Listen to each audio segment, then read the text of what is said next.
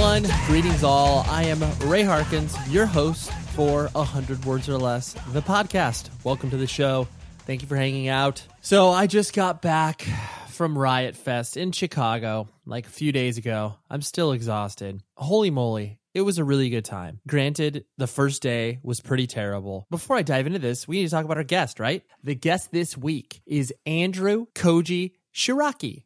And I'm totally probably butchering his last name because as regular listeners of the show understand, I never ask their last name and I always butcher it. So I apologize, Koji. But anyways, he is a solo artist from the Pennsylvania area with a lot of releases under his belt, under a lot of different labels, from Run for Cover, No Sleep Records, very prolific, and just a very good dude. More on him in a minute. Let's dive into some business, let's do some talking, and then we'll talk to Koji. Propertyofzack.com, visit them, the show's website, so 100wordspodcast.com. Two things I want you to do.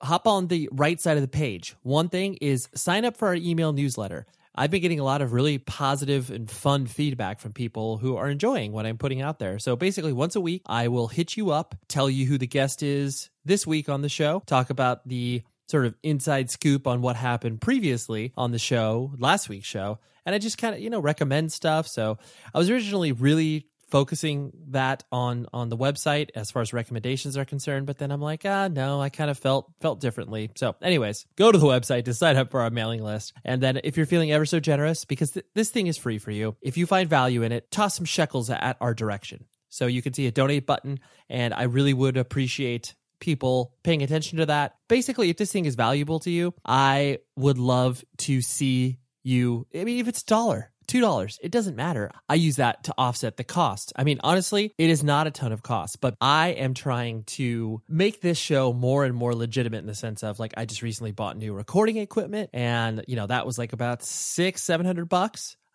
It takes me a certain amount of time to put this together. I also pay the producer and editor of this show. Shout out to Tom Richfield. So basically, there's costs involved. So anyways, just put it out there. Had to mention it. Yeah, let's talk about Riot Fest. So actually, no. Riot Fest. Let's do that. Then we'll talk about Koji. So Riot Fest is really fun. For those of you that don't know what that is, it was a 3-day festival in Chicago. They're actually having one in Denver, I think last weekend or this upcoming weekend, regardless. But it's become a force of nature. And this year was the 10-year anniversary in Chicago. I went out there for work. Yeah, it was just really fun. There are so many people that go to this thing. Attendance-wise, I would guess, 50, 60,000 people. It's insane. To the point of where it was kind of a pain in the ass to get around, which, that's what happens when you go to a festival. You realize what you're getting into. At least I hope, for those of you that have been to a festival before. The bands that I wanted to kind of highlight as far as all these bands seem so obvious to mention that they were good. So I'm not going to go, oh man, there's this band that opened up the first day of the festival that you just didn't see. That will be covered in many other publications. So Mineral is reuniting. They're doing a very extensive United States tour. They unfortunately got robbed recently, so that sucks, and that's terrible. So you should go to a show for not only supporting them, but then also on top of it, because it's amazing. It was one of those things, Mineral was an important band for me growing up, and I always enjoyed their records. It was definitely part of that first wave of me getting into music that wasn't screaming.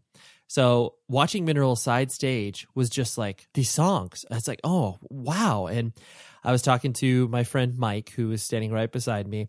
And it's weird because, you look at the lyrics of Mineral and they are so overdramatic. If a band wrote those lyrics now in 2014, you'd be dude, that band's terrible. But because it's Mineral and it was a time and a place and it's perfect. You don't feel anything but sincerity oozing out of everything that they're doing. And they were so good. So I highly recommend you seeing them on this US tour they're on currently.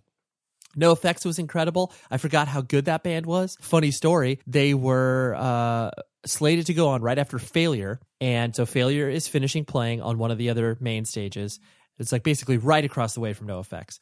So Fat Mike is just, you kind of sitting there in the middle of the stage of No Effects and just watching Failure just go over their set time for maybe about 5-10 minutes. So Failure ends, Fat Mike just hops right on the microphone and just starts tearing into Failure in only a way that Fat Mike from NoFX can do, saying they're fucking terrible, they're an awful band, they've just bummed everybody out, NoFX is far better than they are.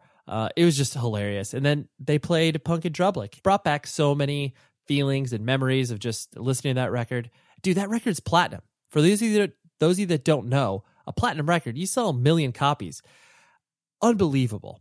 And I don't know, it's just, you forget certain bands exist for so long that you take them for granted. And NoFX, I 100% took for granted until I saw them again and was like, oh man, they're so good. So anyways, go check out NoFX, regardless of what they're playing, because realistically, most of their recorded output is awesome. And if it's not awesome, they'll tell you it's not awesome, and they'll name their record Coaster, which they did. And then, Descendants. Oh, I mean, Descendants can do no wrong in my mind. They're old, you know? They are definitely dudes that don't need to be getting on the stage and jumping around and playing their songs, but due to public demand, we want them there, and that is awesome. They played Milo Goes to College, and they're just, to me, they're like the perfect band. They were my entry point into independent music, and again, watching them, it brought so many positive memories back. And so anyways, a trip down memory lane for me. Also saw a lot of good young and upcoming bands, Somos, Modern Baseball, Pianos Become the Teeth, a lot of previous guests of the show. So yeah, it was good times had by all. Dads, let's not forget Dads. They were also incredible. So Koji, let's get to the meat of the matter, so to speak. Koji, I've been wanting on this podcast for a very long time, but we just hadn't connected. I emailed, he said, I'm on tour. We basically just kind of kept missing each other. And then finally, our schedules coincided. We were able to hop on Skype, and I think he was at a coffee shop or something, but I was stoked that he wanted to do it, and I was stoked he was so locked in. Like, I could tell he was in a public place, but we could have gone on for at least 2 hours. But needless to say, I try not to subject anybody to that, mostly because of me. I wouldn't want to hear myself talk for that long. So anyways, Koji, he embodies a lot of the qualities that I define as very unique to independent music, being an artist, punk, hardcore, whatever you want to call it. He is that dude. He's walking the walk. He's living it, and extremely intelligent. We went to a lot of different places. I could tell that he was just really excited about expressing this stuff. So here's my conversation with Koji, and I will talk to you afterwards.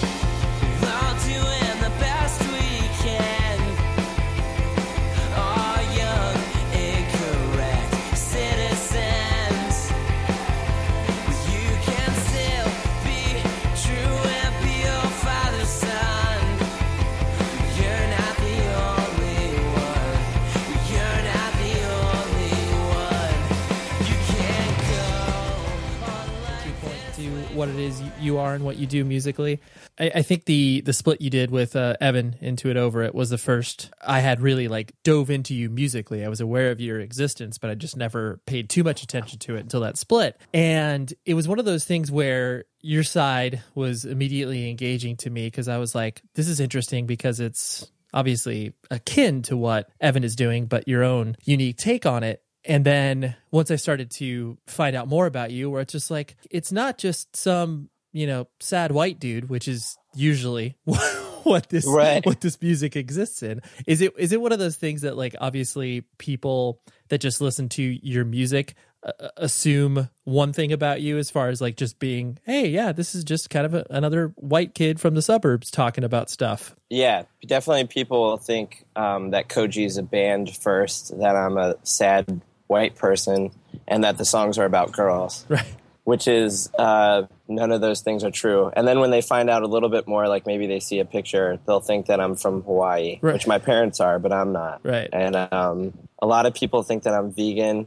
A lot of people think that I'm straight edge. A lot of people think that I'm Christian. A lot of people think that I'm Buddhist. A lot of people think that I'm atheist. And a lot of people, I've heard so many things about myself then told to myself. Uh-huh. It's just a reminder that people project what they want, and any sort of engagement to me is good if I can have a good positive attitude about it.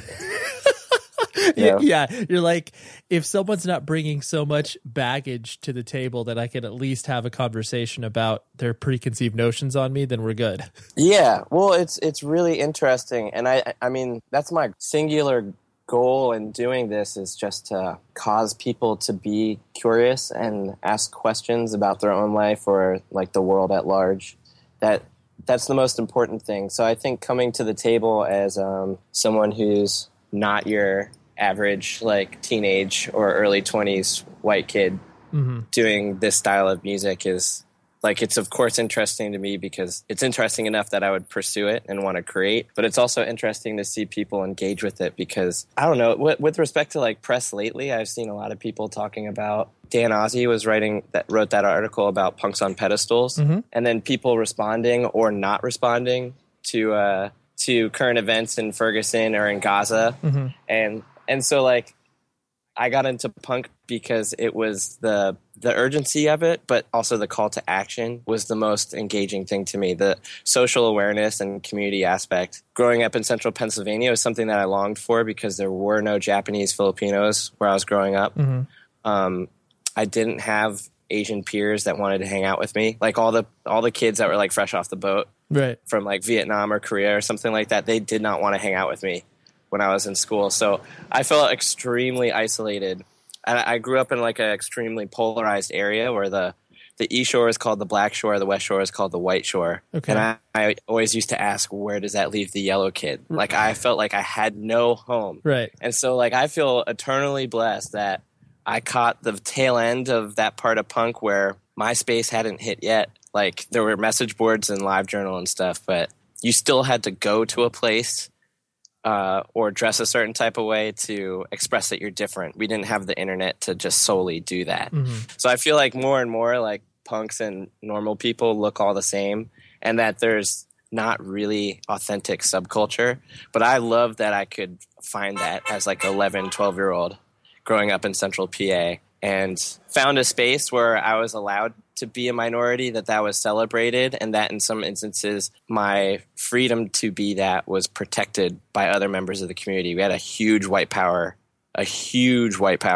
sort of contingency. Yeah, for sure. So I grew up, all the very first shows that I went to had Nazi punks at them. And like, of course, I'm a target being a person of color. Right. And I don't think kids today, like not to get all old head on everybody, but like I don't know if they know what that's like to go to a show and like be afraid that a hardcore crew is here and they have guns and knives and shit, or that there's Nazis there and they have guns and knives and shit. I'm not even sure people know what that's like. Yeah. Like they know the social fear of like, you know, general bully dynamics and things like that, but to actually be like bodily harm could occur to me tonight. Why was it that you think that you know, the Asian kids that were in your community, you know, shunned you? Was it one of those things because you racism? Just straight up, you didn't straight up racism. You didn't fit their mold. No, because I mean, I grew up knowing that where I was growing up in Harrisburg was the most racist. We're starting off on such a dark note. Where I grew up was one of the most racist parts of the country. That Pennsylvania and central Pennsylvania specifically had the highest concentration of organized hate groups. That was like a fact that I learned, that I was told by my parents to help protect me. And I think all people of color get a talk from their parents when they're growing up just about how to take care of themselves, because we face different issues than white people and we aren't afforded all of the same rights and securities as white people do. So when I was listening to Refused or Clash or Propaganda talk about class struggle and about racism and discrimination, that to me was more interesting immediately than people talking about, I don't know, getting stabbed in the back by their best friend or their girlfriend broke up with them. Right. So I think that the more pulled back worldview in my music kind of speaks to my initial interest into more political punk and hardcore. Especially from the area, you know, you primarily spent most of your time like in Harrisburg, right? As far as like sort of born and raised stuff. Yeah, definitely. I was born and raised in Harrisburg. And so knowing that community in regards to, you know, obviously it was a very large industrial town, you know, that the industries left that town and the city had to obviously figure out what to do with all of that. So I could see where your surroundings would immediately, you know, either inform you or make you open to the idea of trying to find that sense of community, because community was leaving that city. Right. And there's something really resonant about about, I was getting into shows like, I guess like maybe like 99, 2000. Okay. And there was something about that time where, even though we're in the prosperity of like the Clinton era, there was this resonance of like 77 punk through contemporary stuff that like was everything. So like I could find out about bands, whether it's like NoFX or Lagwagon or Rancid and stuff like that, through skate videos, and a lot of those songs are really fun. And then kind of trace back their roots and hear what like working class bands were singing about in England and whatnot. And all of it made sense because I was at once experiencing suburban life, having moved out, like as a teenager, moving out to the suburbs, kind of escaping what was a pretty violent and dangerous Midtown Harrisburg, and kind of surrounded by the collapse of industry. Like all the cotton mills, the steel mills, the coal mills, everything was closing when I was a kid. And so it was like the tail end of that. So I think there was a lot about punk music that represented that moment of time. And that's what's vital about the art form, is that it does that for every generation. But I remember pretty much every corner of punk music really resonating with me.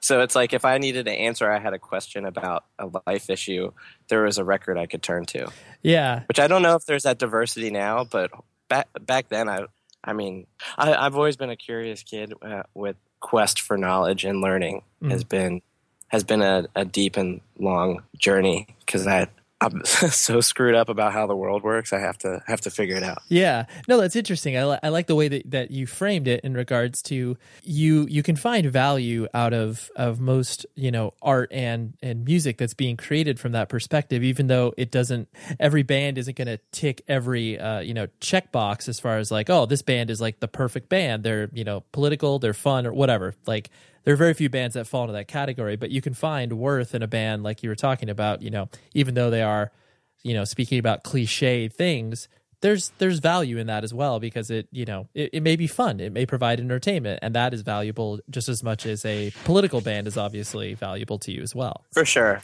And for as much as some of the stuff that I'll talk about on stage or in interviews can be heavy, you can't be an activist. You can't be a human if you don't have a sense of humor.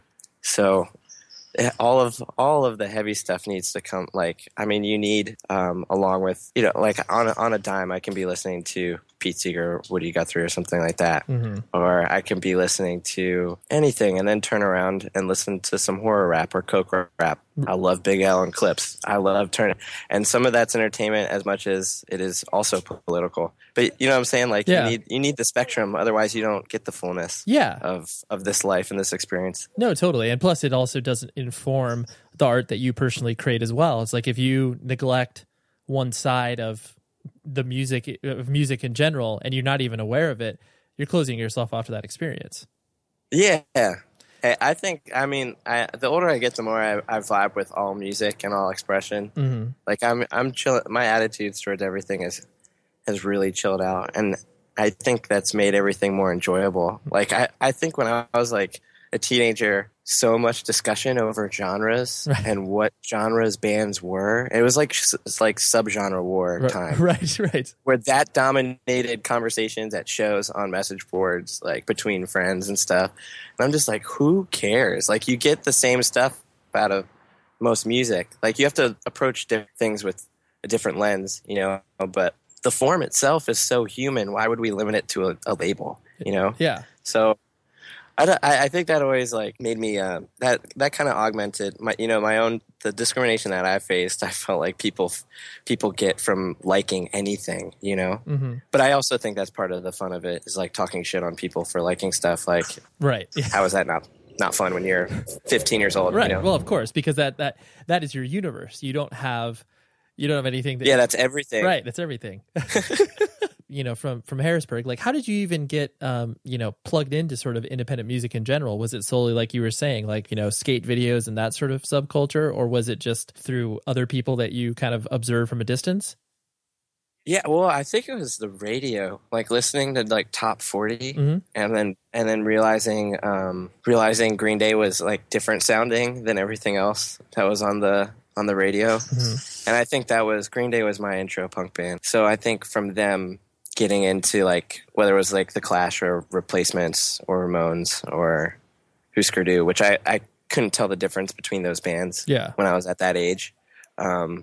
I just knew that sounded all wildly different than what was on the radio. Right. And so I guess when my family got like cable and you could watch The Box and MTV, Mm-hmm. and then noticing like lifestyle wise, like what I was sort of gravitating to wasn't what to me represented like cookie cutter.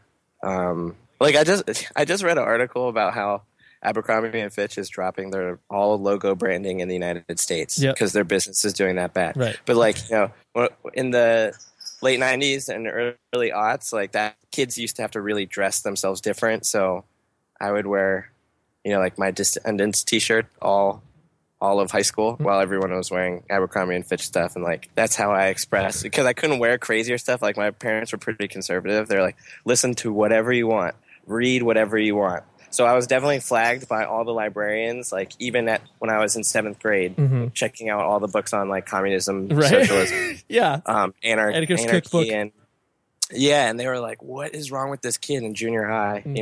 And that followed me throughout. I was always the kid getting detention or suspended because I was fighting a bully over something racist, and then getting like volunteer of the year or student of the month type award for volunteer service. Because like I was reading about things like Food Not Bombs or anti-racist action or like what people were doing around like the Discord movement or with Riot Girl, and so like me and my friends, all we wanted to do was recreate that because we thought it was happening in every town across America, right? With like kids our age. That's what we thought was happening in America because we didn't have the internet to look up and find out that it wasn't. Right. So we were reading all these zines and websites and books and stuff and learning about the culture and just trying to recreate it. So we ran community dinners and held at every show, like had food drives. So if you didn't have money, you could bring canned food, and then we would store all this food in like this little warehouse and do like food pantry for like the neighborhood that we held the shows in. Sure.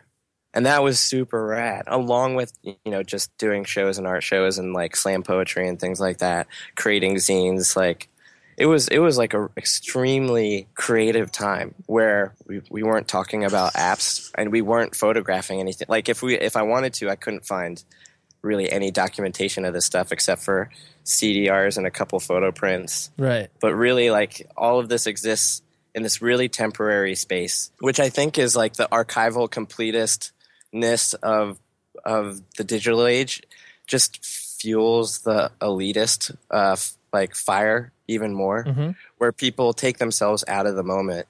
So via Instagram and Vine and Twitter and things like that, people are removing themselves from these like really pure shared experiences and just checking out.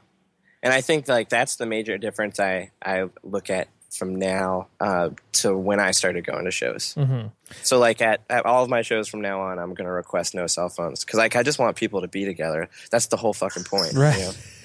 Yeah, no, I mean there definitely is that sort of, charming element to when you do discover, I mean, I remember when it's like when I tripped on the whole, the crime think and like the Atlanta, dumpster diving scene. And it was like, it was something that was so far removed from me because I couldn't like, there was, no one in your vicinity that was even like into that, but it was like such an appealing culture. And so to be able to even create it for a small period of time is exciting. Like I could easily see why you guys were just like firing on all cylinders because it's so activating. Yeah. Like if you tap into it. And I think that my generation of like high school kids that I grew up with were exceptional. Everyone went on to go to art school, is working in the film industry, is like a printer or like some sort of creative writer, or a journalist, whatever. Like everyone kind of found work in their field and you could you could see that it all was seeded and started in what we were doing together in high school. Like we were reading each other's novels and poetry and passing around demos and stuff like that. That's how we communicated and said to the people wearing Abercrombie and Fitch that we're fucking different, you know? Right. We were making a stand because we were making weird shit over here. Well, you had to do things. You didn't have to just reblog and aggregate fucking cool shit. You had to do the cool shit to say that this is what you are, you know? Yeah. No, for sure. I mean, there's that's the one thing that I like. My wife is a high school English teacher, and the one thing that I've always noticed, and this can be said about, you know, probably the high school you went to and the high school I went to, where it was like you felt like the notion of starting something in like while you're in school is so foreign to a lot of people. It's not instinctual. They're not like, you know, right. They don't have the idea to be like, oh, I just can't wait to graduate because then I'll be able to start life. And it's like, dude, you could do. No, you start now. Yeah. It's like, you could start this. Start now. Right. Just do that. I'm 27 and I booked my first show when I was 12 years old. I rented out a fire hall. I just passed it yesterday visiting my grandparents. I booked the Paxtonia Fire Hall in December 2000 or some shit. I forget. Yeah. But I was 12 years old when I booked my first show, and I just didn't stop. Right. It's 15 years of booking and playing shows. Right. And I was as a 12-year-old at playing music and booking shows, but I was doing it because I felt like you had to. I felt like if you weren't contributing, you're just not a part of it, which I think was probably a really extreme view. Like you can just be a fan, and it's dope. I love that. I love that people can just listen to music and enjoy it, but I feel like I was such a psychotic fan that I had to go out and do it. Right. No, that's really, yeah, it's interesting where you do take these extreme views, obviously, when you're younger, where it's like, I'm either with it or I'm not. And there's no middle ground. Like it defines you. Yeah. Like if you waste a single day not doing something, it defines you. And like I remember hearing, I forget what song it is, but on that Piebald record, the one where it's like, if you're bored, then you must be boring too. Oh yeah. And I really felt like Travis was speaking to me. Sure. I thought he was speaking to me. I was like, oh my God, I can never be bored again. I haven't said bored since I've heard that record. Right. I've not described the state that I was in as being bored since that record. Right. Yeah, those little moments just completely, you know, carve their way into your heart, and it's like, well, never going to be bored again. Yeah, no, never again. And I'm like, okay, well, I didn't have a lot of people to turn to, but there were like guys like Mike Park, and my cousin Jack was in a band called One Man Army and another band called Dead to Me. Oh yeah, and I used to go like see them on Warped or on tour and stuff like that. I was like, you know, there's like Asian dudes out here doing this. Like I could do it too. Yeah, I could be a part of this. I was like, because a lot of people tell you in Central PA that you can't do things. And I think anyone listening to this that ever grew up in a small town or a big one, there's like a serious crab mentality that people are with you when you're aspirational, and then when you start doing a thing, they want to tear you down because they don't want to be left behind, you know? Sure. And I think I had to find that personal courage to say no to the bullies, to say no to my teachers. Every year I had at least one teacher tell me, you're distracted by the music you're doing. It's a waste of time. It's never going to turn into anything. And that's crazy. That is heavy to hear when you're a kid. Mm-hmm. So like I think I made a nonverbal kind of vow, or I had a sense of understanding that if I were going to pursue the arts, I would spend my lifetime in the arts, encouraging people to create, mm-hmm. and encouraging them to live out what's in them. You know, like we're not allowed to access the better parts of ourselves because society says no. So I think that's like, you know, when I say I want to engage people, maybe if I'm being really specific, that's the way right that I want to engage them is to say like, yes, you can create. Yes, you can be human, and you have a right to live out the fullness of this human experience. In this data-driven society, we get that less and less and less and less. So I don't vibe with all this, and it's not that I'm against science, but I don't think there's intangibles to human life that data will never be able to sufficiently express. Sure, yeah. There are certain things that are completely unmeasurable, whether you define it as faith or whether you define it as a feeling. Like those are impossible to quantify. I'd like to hit on something else in regards to, because, you know, as you started to, you know, matriculate through high school, and then, you know, you went to Tyler School of Art. Because during that time, you played in that band that you've mentioned before, El Toro, that was on Undecided, which was notoriously a terrible label just from the business practices, not so much the people involved. Even though one could extrapolate or could make the connection between the two. Was that kind of the first experience that you had in regards to obviously the business side going terribly wrong and then having to kind of leave your faith in music? Like, how was that all in your head when you were faced with something that was so, daunting, like a lawsuit to get your record back or whatever? Yeah, that was wild. I had joined the band. We had written a record. We were waiting to record the record. I know that, like, at the time, this is so long ago, but the mentors of that band were Me Without You and Jesse from Brand New. They were like the older band guys that were sort of helping us out. And by sort of, I mean like kind of a lot. Like Me Without You gave us the A to B Life bus. And we had a record written, we had a record out already, but I wasn't on it. And we were waiting to go, like we were doing little tours and weekends and stuff. And then I guess because of some drama between Undecided and the parent label, they destroyed all of the records that we had. There's a person who will go unnamed that loves to confuse business, his like business associates. So he has a track record of doing things like destroying like a label's catalog just because. I left art school, which I thought was kind of a scam. I was like, oh, you want me to go into like tens of thousands of dollars of debt? You're not going to tell me how to be a real artist. And then this first experience with the record industry, having them destroy all of my records and say, no, you can't create music as your band anymore. And I was just, well, fuck that. So I just went to being a local musician and decided that I would be self-released. And if I couldn't do it the right way, I wouldn't do it at all. So like fast forward years later, 4 or 5 years later, when Run for Cover hit me up, I was like, nah, I'm good. I don't do record labels. And when Evan and I were like, yeah, let's do a split. And he's like, we can have No Sleep, put it out. And I was like, I don't know, man. Like, you had to. I don't know if I like record labels. Totally. I had this distrust, not realizing that like the industry had turned over and a bunch of idealists had started putting out records. Yeah. Didn't know that. Well, I couldn't see it. Yeah, well, it's hard too, especially because when you're younger and you do have this notion, or you have this not notion, but you have this direct experience of being, screwed over and like your plans diverted. You have no choice but to rely on that as your guiding principle, as opposed to like, I mean, I totally remember like when, the band that I played in started to get some traction and managers started to speak to me.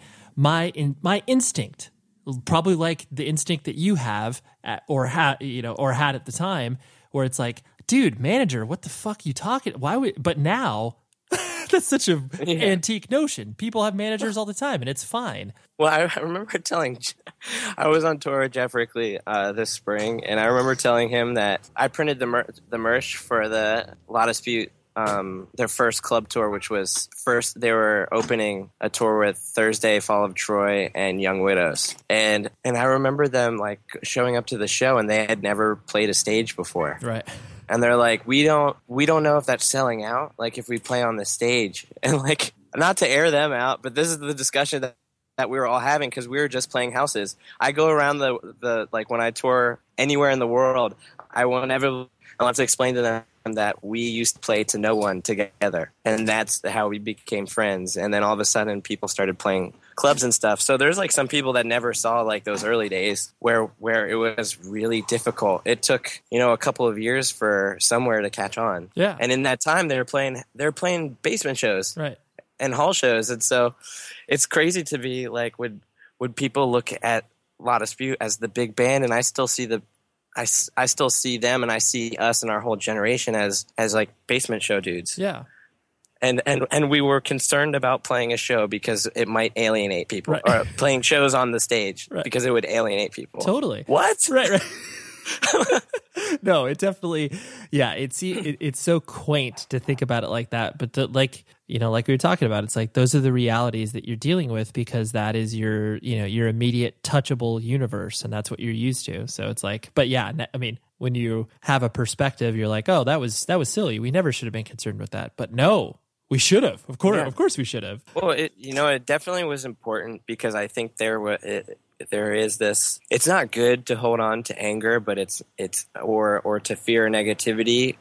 But it is constructive to work it out. And if you can do that in as compassionate and empathetic and patient way as possible, not to say that we did that or I've done that, but I know that it was an important exercise to be skeptical because we didn't have the transparency within the music industry, and the scale of it was so large that people were really getting taken advantage of. You have an older generation of bands cautioning my generation of bands, and so we weren't wrong to kind of tread carefully. But a lot of people, whether that was like Jeff Rickley or the dudes in in any band, really helped chill us out because you realize, oh, Jeff put on At the Drive-In and Hot Water Music in his house, and Ink and Dagger, which is significant because I'm from PA. Right.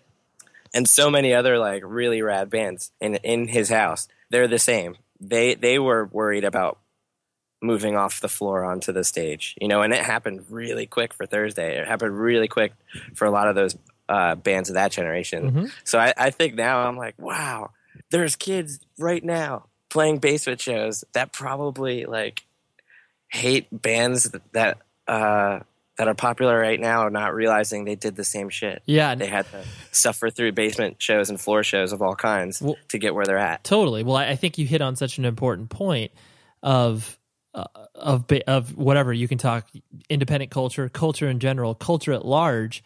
Of once you're provided context, it makes it easier for you to obviously understand. Like you're talking about, once you were able to speak more in depth with Jeff and he can place things in context for you, it's like, oh, I see. So it's like, yeah, that it just makes all the more sense when you're like, oh, okay, we are cut from the same cloth. We're just different generations of that cloth. Yeah. There's a complete interconnectedness about the whole thing. So if we can ignore aesthetics, if we can ignore some of the social aspects, if we can just look at the act of creating and of participating, no matter how it was dressed up when you were doing it or when you were connecting with it and finding it. I mean, that it's extremely powerful to find the arts, to find music, to find visual art, to find whatever medium speaks to you.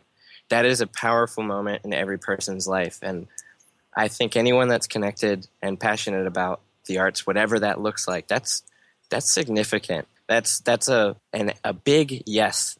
There's an active choice we need to make when we're looking at things like the arts, and it's to be dismissive or to look further into it, and in doing so further into ourselves. And that's the magic, and it stretches far back beyond the term punk or the term folk. People have been getting together and expressing themselves for ages, and it's part of the stuff that gets us through every generation. Yep. So to be a part of it right now in this moment of time, it's not about being remembered or doing it right. It's just about having lived at this moment. And I think that, like, I don't know if it's harder for people to get there now because of technology, but I think, like, I'm disturbed that you can see the complacency and you can see that there isn't this urgency to move to action. Because while I'm definitely not the hormonal 13-year-old finding punk rock now, I still have a complete sense of urgency when I'm approaching making work. It's definitely not as neurotic and freaked out, but I urgently know that it's a genuine need. It's part and parcel to, like, my makeup. So I have to do this. And I think people shouldn't be afraid of that impulse to have to be a part of the arts community. Everyone should say yes to that. In preparing to speak to you, in almost every single print interview I've seen with you, it's always like, oh, Andrew Koji, activist / musician.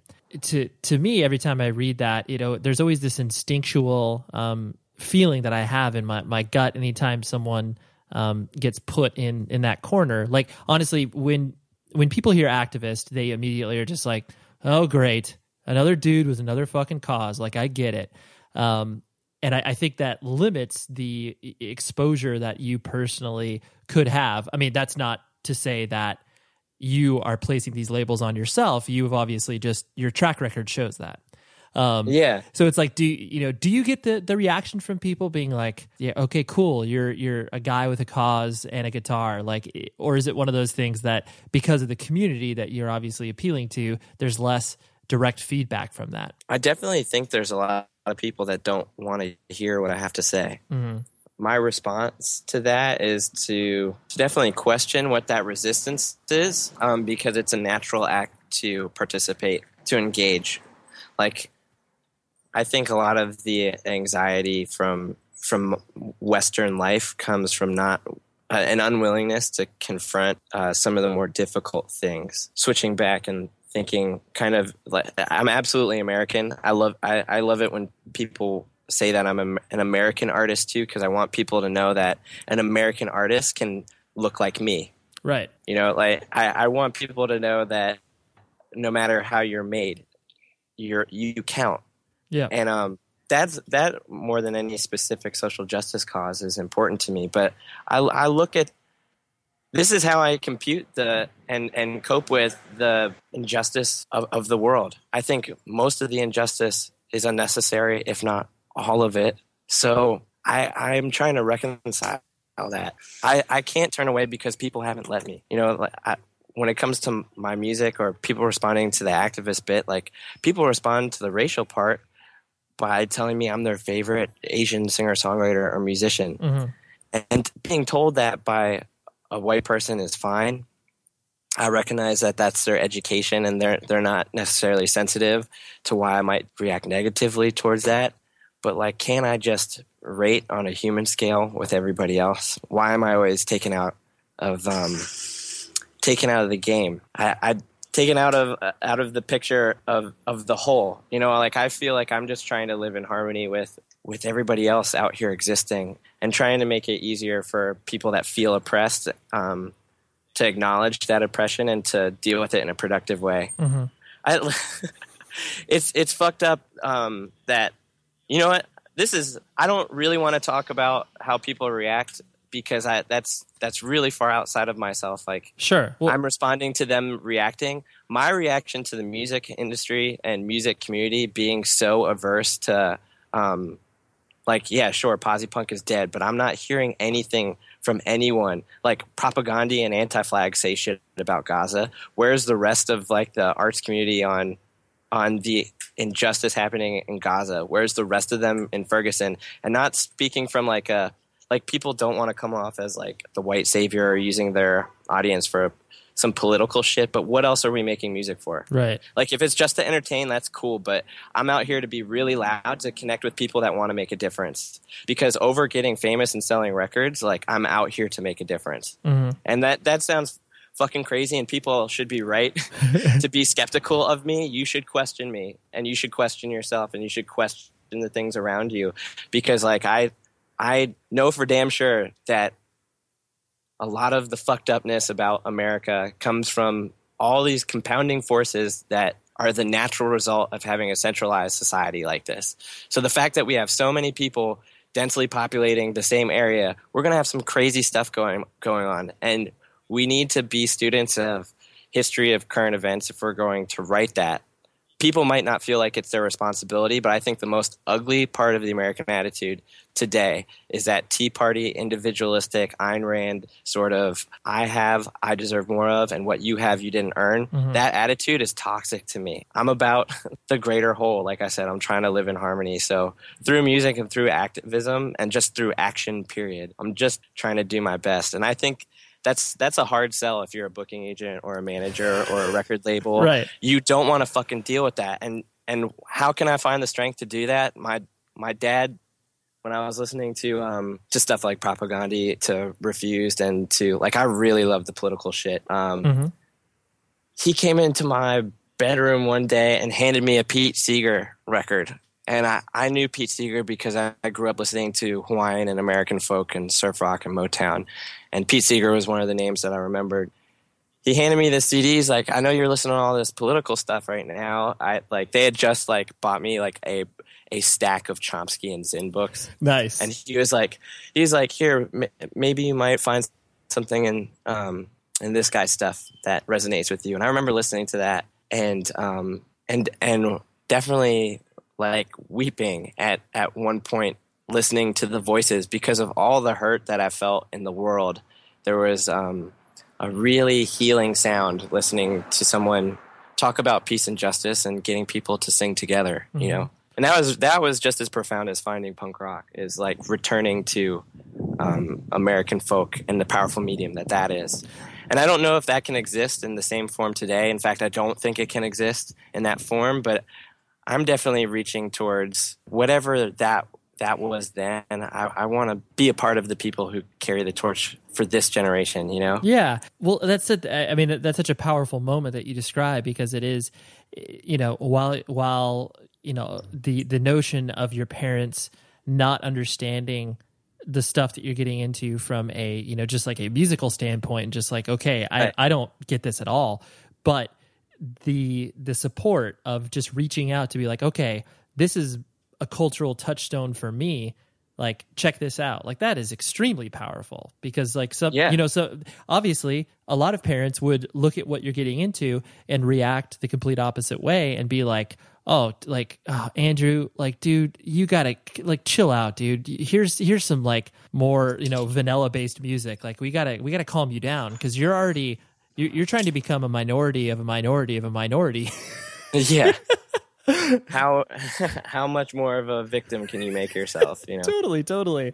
Yeah, you're on the outside on so many different parts, but well, that's cool that your parents came down to obviously like show you what it was that influenced them. And during the McCarthy era, Pete Seeger was blacklisted.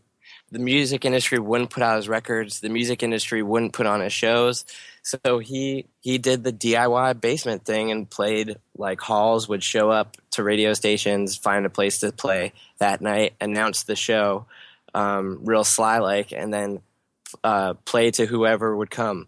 So, like, for me, like, that has always been my sort of attitude and the touchstone when I need courage to go and present ideas in the face of extreme resistance, you know? Yeah. It's encouraging for you. People ought to have a problem with authority. I think that's a really healthy thing for kids. Oh, yeah. And I wish, I really want to connect with the young people that have an authority problem, because I still do. You know, like, I still have a problem with institutions. I think we have so much work to do in America, and I'm going to live as long as possible and live as loudly as possible to make sure that I did as much as I could in the short time that I have here to make the world a little better, you know?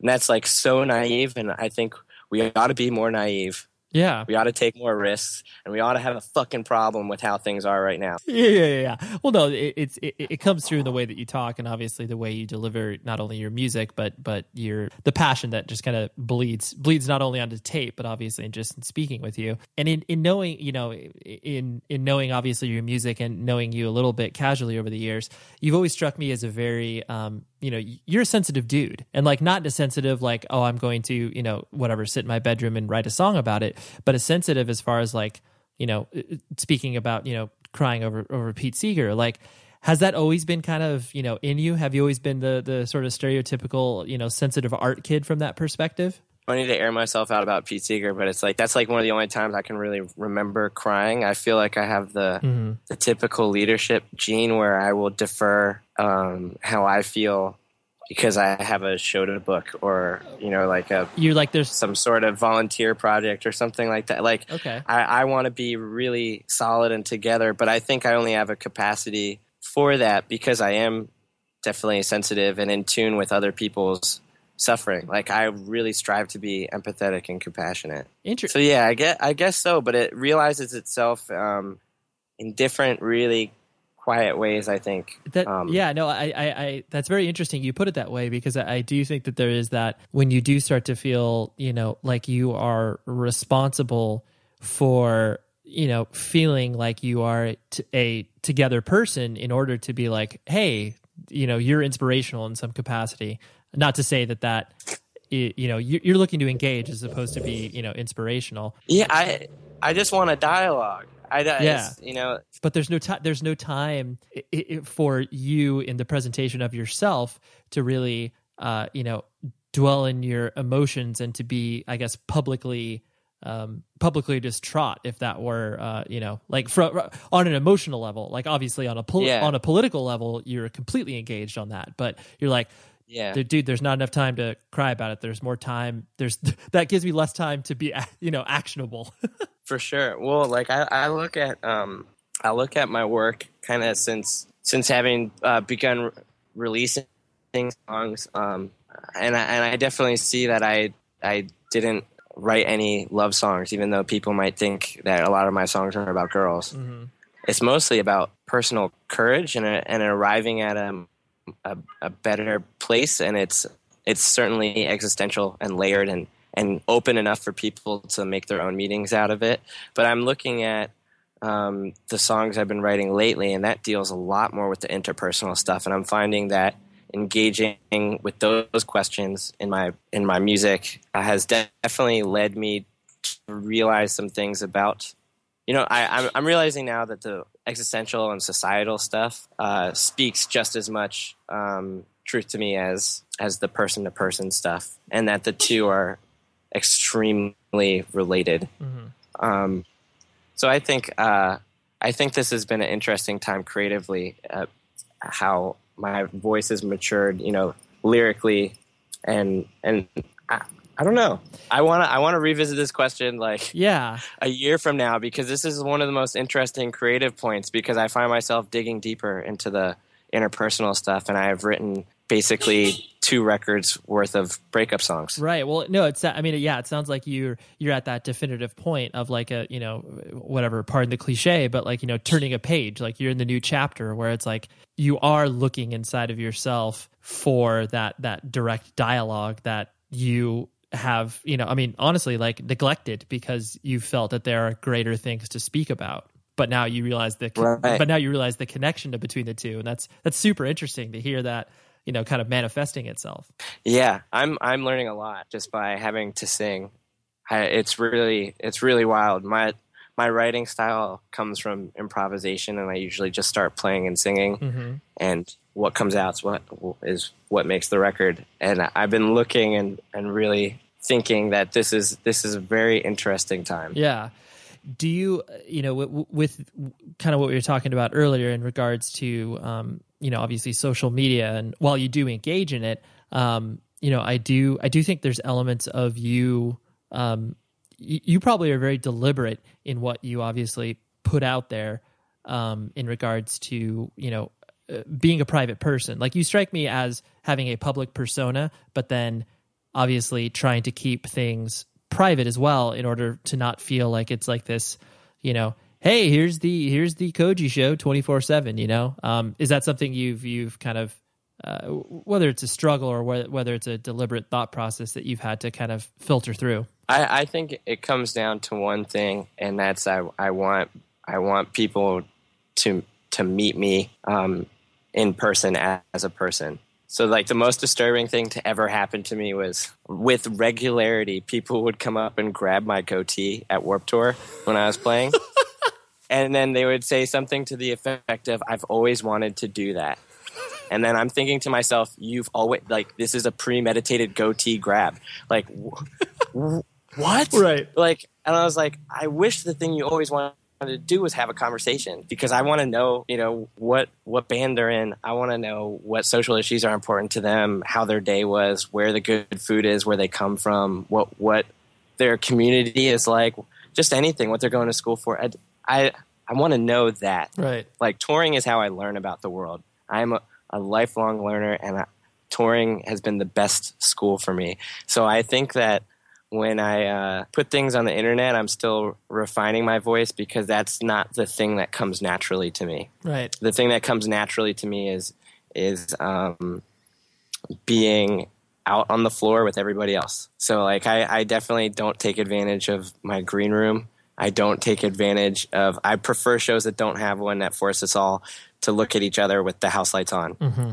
Like straight up, if there is no, I could have shortened this whole conversation up by just saying like Fugazi and Discord are why I am. Right. And we'll toss Pete Seeger in there and Otis Redding. Sure. And Superchunk, Merge Records. Yeah, those are like that's pretty much it. That's your DNA. And sonically, politically, like ethos wise, like for sure. And then of course, like my really strong family. Like we are super close because there wasn't a ton of people like us in Central PA. Mm-hmm.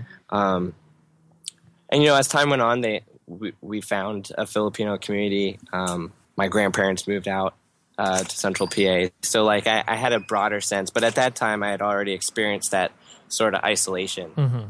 So looking at all of it now, I'm like, wow. Right. It's like it's because I grew up on this cultural island where it was so racially divided, and I was so isolated that I found a thing like punk rock, and that ultimately shaped the trajectory of my life. Yeah. Well, I think, I mean, to me, what I think is obviously so engaging about, not only your story, but who you are as a person, where it's like, we need, when I say we, it's like the independent music culture needs voices that aren't so, for lack of a better term, homogenous. It's like, yeah. I mean, honestly, it's like my experience as a, suburban white kid who's, straight edge and vegan is like, yeah, there are elements and shades of it that are unique, but relatively speaking, you can find me kind of anywhere. So it's like for people such as yourself, where it's just like, yeah, it's like there's different shit, like there's different textures to it. And I think that's what ultimately not only make for better conversation, but make for better art when you are having, this proverbial melting pot, because it needs to be like that. Yeah, well, I'm really interested in being American. My family line, I'm like second and a half generation. Mm-hmm. My dad comes from kind of like a line of Japanese immigrants who immigrated to Hawaii and were working on sugar plantations. Okay. And then the United States made Hawaii a territory and then a state. Mm-hmm. And then my Filipino side, my grandfather was naturalized through the U.S. Air Force, and I come from my dad is also a retired naval commander, and like I come from an immigrant family that served our country, and I'm really interested in democracy and in being American, and how that affects people in their everyday life. So I'm asking those questions because I'm trying to reconcile, like my own identity, because I was told that I wasn't American growing up. Sure. I told that I'm not a citizen. When 9/11 happened, my high school thought that it was the Japanese, and I'm the only Japanese kid with a Japanese name in my high school. Mm-hmm. And I had to get into like fist fights every day of like elementary school, and like every year of my life. And then people will tell you, and people have told me that it's not so bad. Racism doesn't exist. That probably didn't happen to you. And it's taken away. So people can't take away what I'm singing about. They can't stop me from singing unless they kill me. Like They can't stop me from putting out records and sharing work, engaging with people until like, if I have air in my lungs, this is what I'm going to do. And that's what I mean, that the urgency to express myself, because I'm still trying to figure it out. I'm still trying to figure out what it is to be an American, what it is to be human, because I was told that I was less than those things. It reminds me of something I personally experienced, where it's like when I was first able to tour Japan, I had the ability to visit Hiroshima, and it was it was one of those things where it was so. Like, I mean, for one, I was nervous going there. I think I was maybe 26, 27 at the time. So I was old enough to obviously know what's up. But I felt so strange, because it was like, I asked our translator, I was like, excuse my ignorance, but are Americans welcome there? That's a heavy thing, be a part of. And he's like, yes, of course. Like, this is, it's a park, it's beautiful. It's, there are, symbols of remembrance. And so like, but going there, it was one of those things where, like you're talking about, your identity as an American is really, is not only put into question, but you're having to focus on something that is so singularly horrific that we, imparted, due to warfare on another culture. And it did make me feel, less of an American because I felt so horrible for the whole situation, Yeah. So it is interesting for you, wanting to fight for that identity, because that's something that has been so, like you were talking about, been tried to strip away from you for a long period of time. Yeah, and I mean, as an adult, doing this for a living now for a few years, the notion from people that I'd be more successful if I were more white, if I were less political, if I were less outspoken, and just like a really nice and visible minority, that I would somehow find more success if I would make an effort to be cuter, or make an effort to be, you know what I mean? Like, I'm not a cute white kid. Right. I'm not. I don't fit the mold, and so I really have to be comfortable with myself, because how I am is a problem for some people. Right. Well, yeah. Has there been, sort of like business-like circumstances that have put you to where you could get that sort of weird feedback, whether it is like you're joking that, you need to, all right, let's work on your image. Like, have you ever been put in situations like that where it's like, oh dude, this person has no idea where I'm coming from. Like, they're barking up the wrong tree, so to speak. Yeah, I've definitely had the impression from some people that I could have opportunity A or B if I just like changed myself a little bit. Or like, my vision for you is this, and it looks nothing like the person that I am when I'm hearing their vision, So I don't know. I think we live in an interesting time because the cultural barriers are a lot lower, if anything, non-existent within popular culture.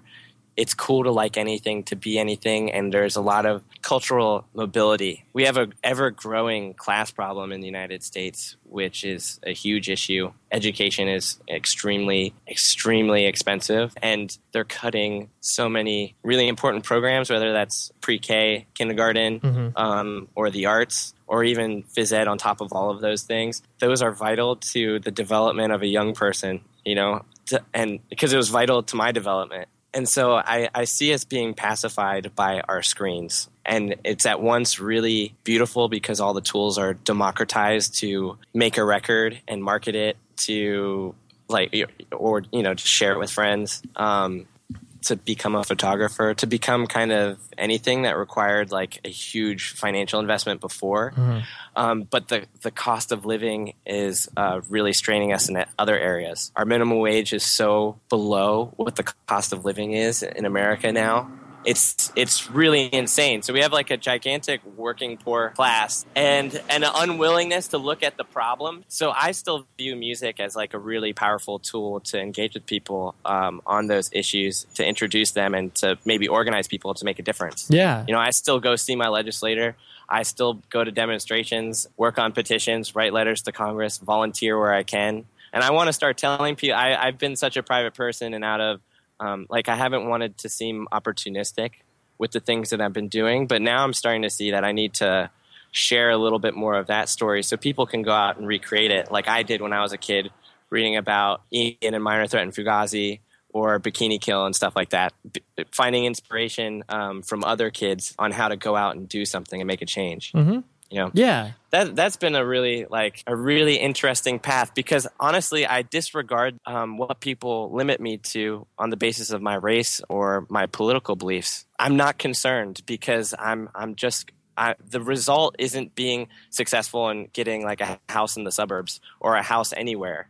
It's not for financial gain that I'm doing this. It's just straight passion. It's like, it's my purpose and I'm living it. And I'm really comfortable with that, right? Even though it might alarm people who don't live that way. Yeah, no, for sure. It's a foreign concept for a lot of people. So like, yeah, you that might disarm them.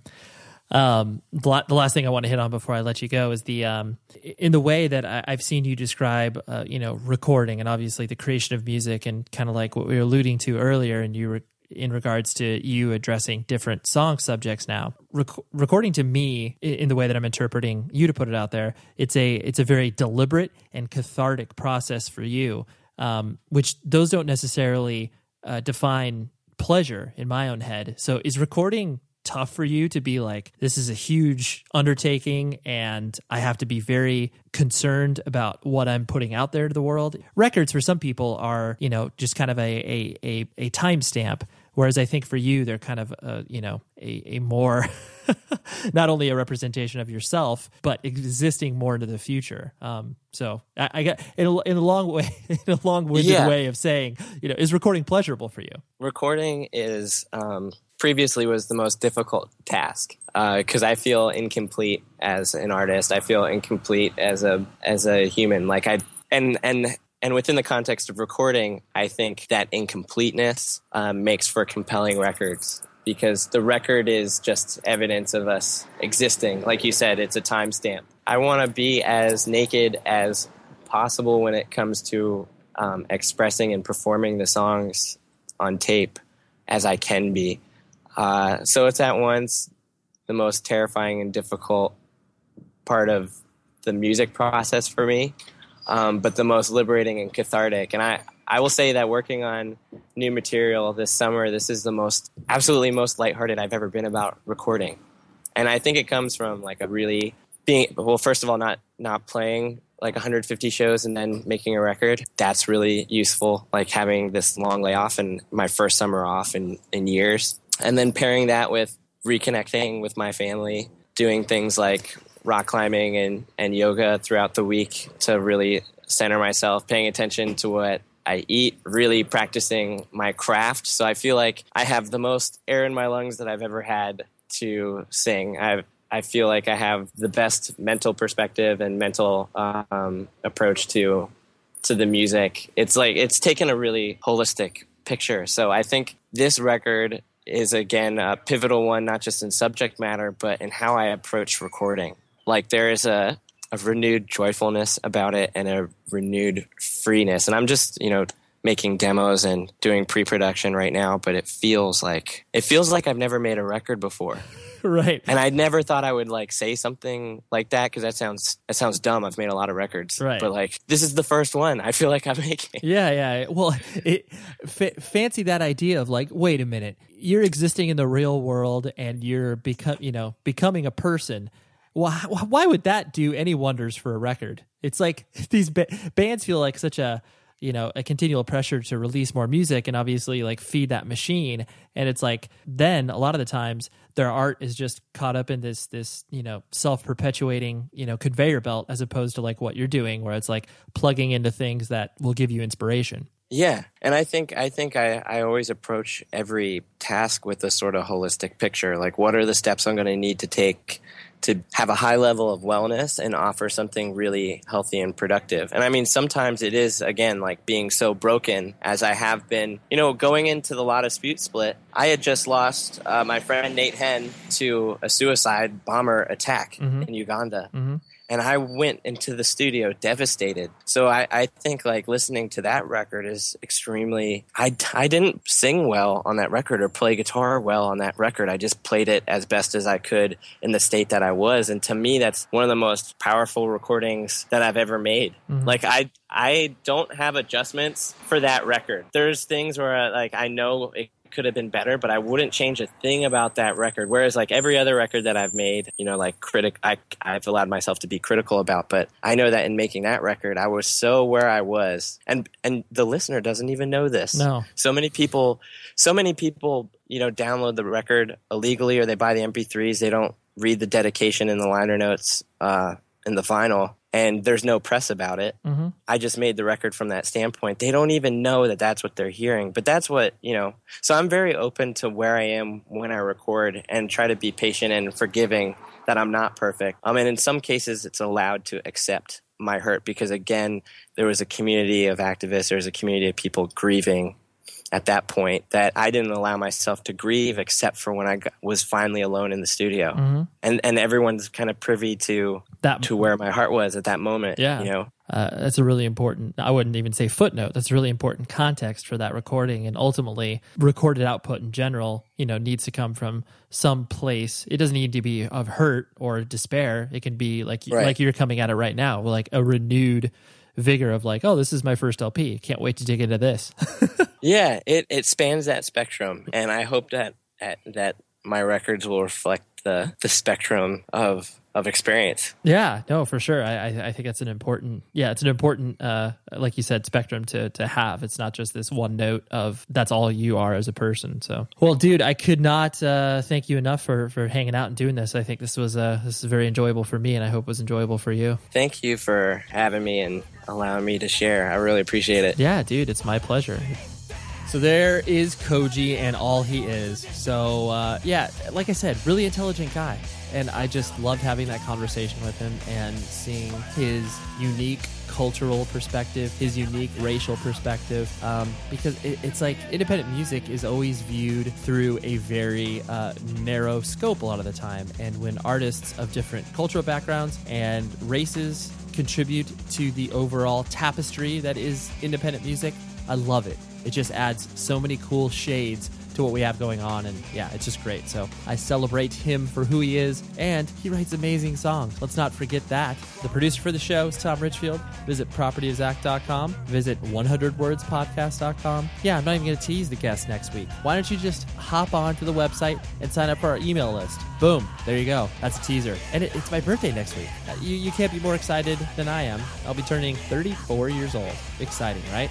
Not really. 34, it's such a useless age. Anyways, until next week, be safe, everybody.